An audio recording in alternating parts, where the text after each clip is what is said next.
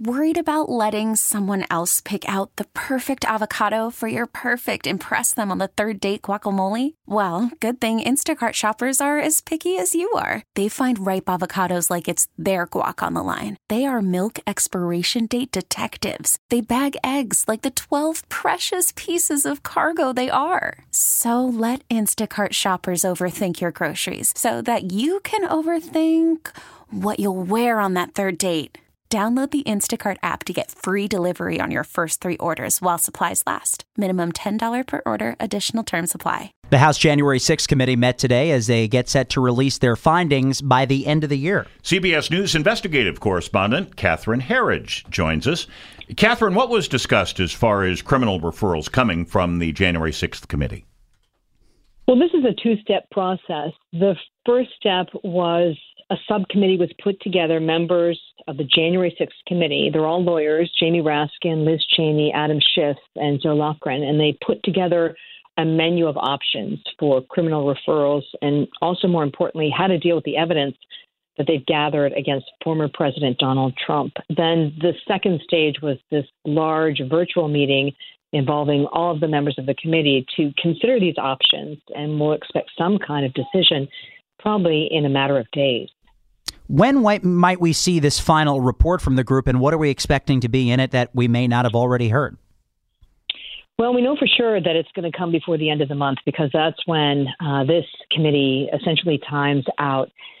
They want to get it done before they head into recess in the next couple of weeks, but they've got to make some hard decisions about what to do with evidence which may not have crossed the threshold to a criminal referral, for example, obstruction, witness tampering, perjury, contempt of Congress, but to make a case that they felt that there was some there, if you know what I mean, right? And to do it in a way that it could not be used against them or to the benefit of the parties that they're focused on.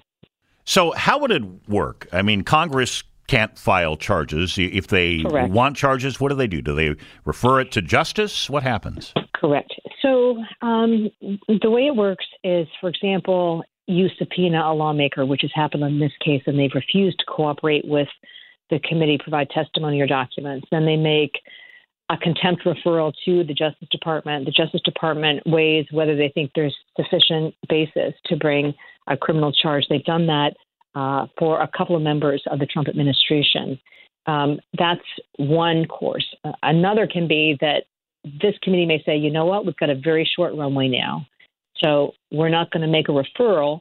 We're going to make an ethics referral so it stays in Congress. And that's a review as to whether the member acted in an appropriate fashion and also in accordance with the rules that are very clearly laid out in Congress. CBS News investigative correspondent Catherine Herridge, thanks for the time. Of course. Thank you.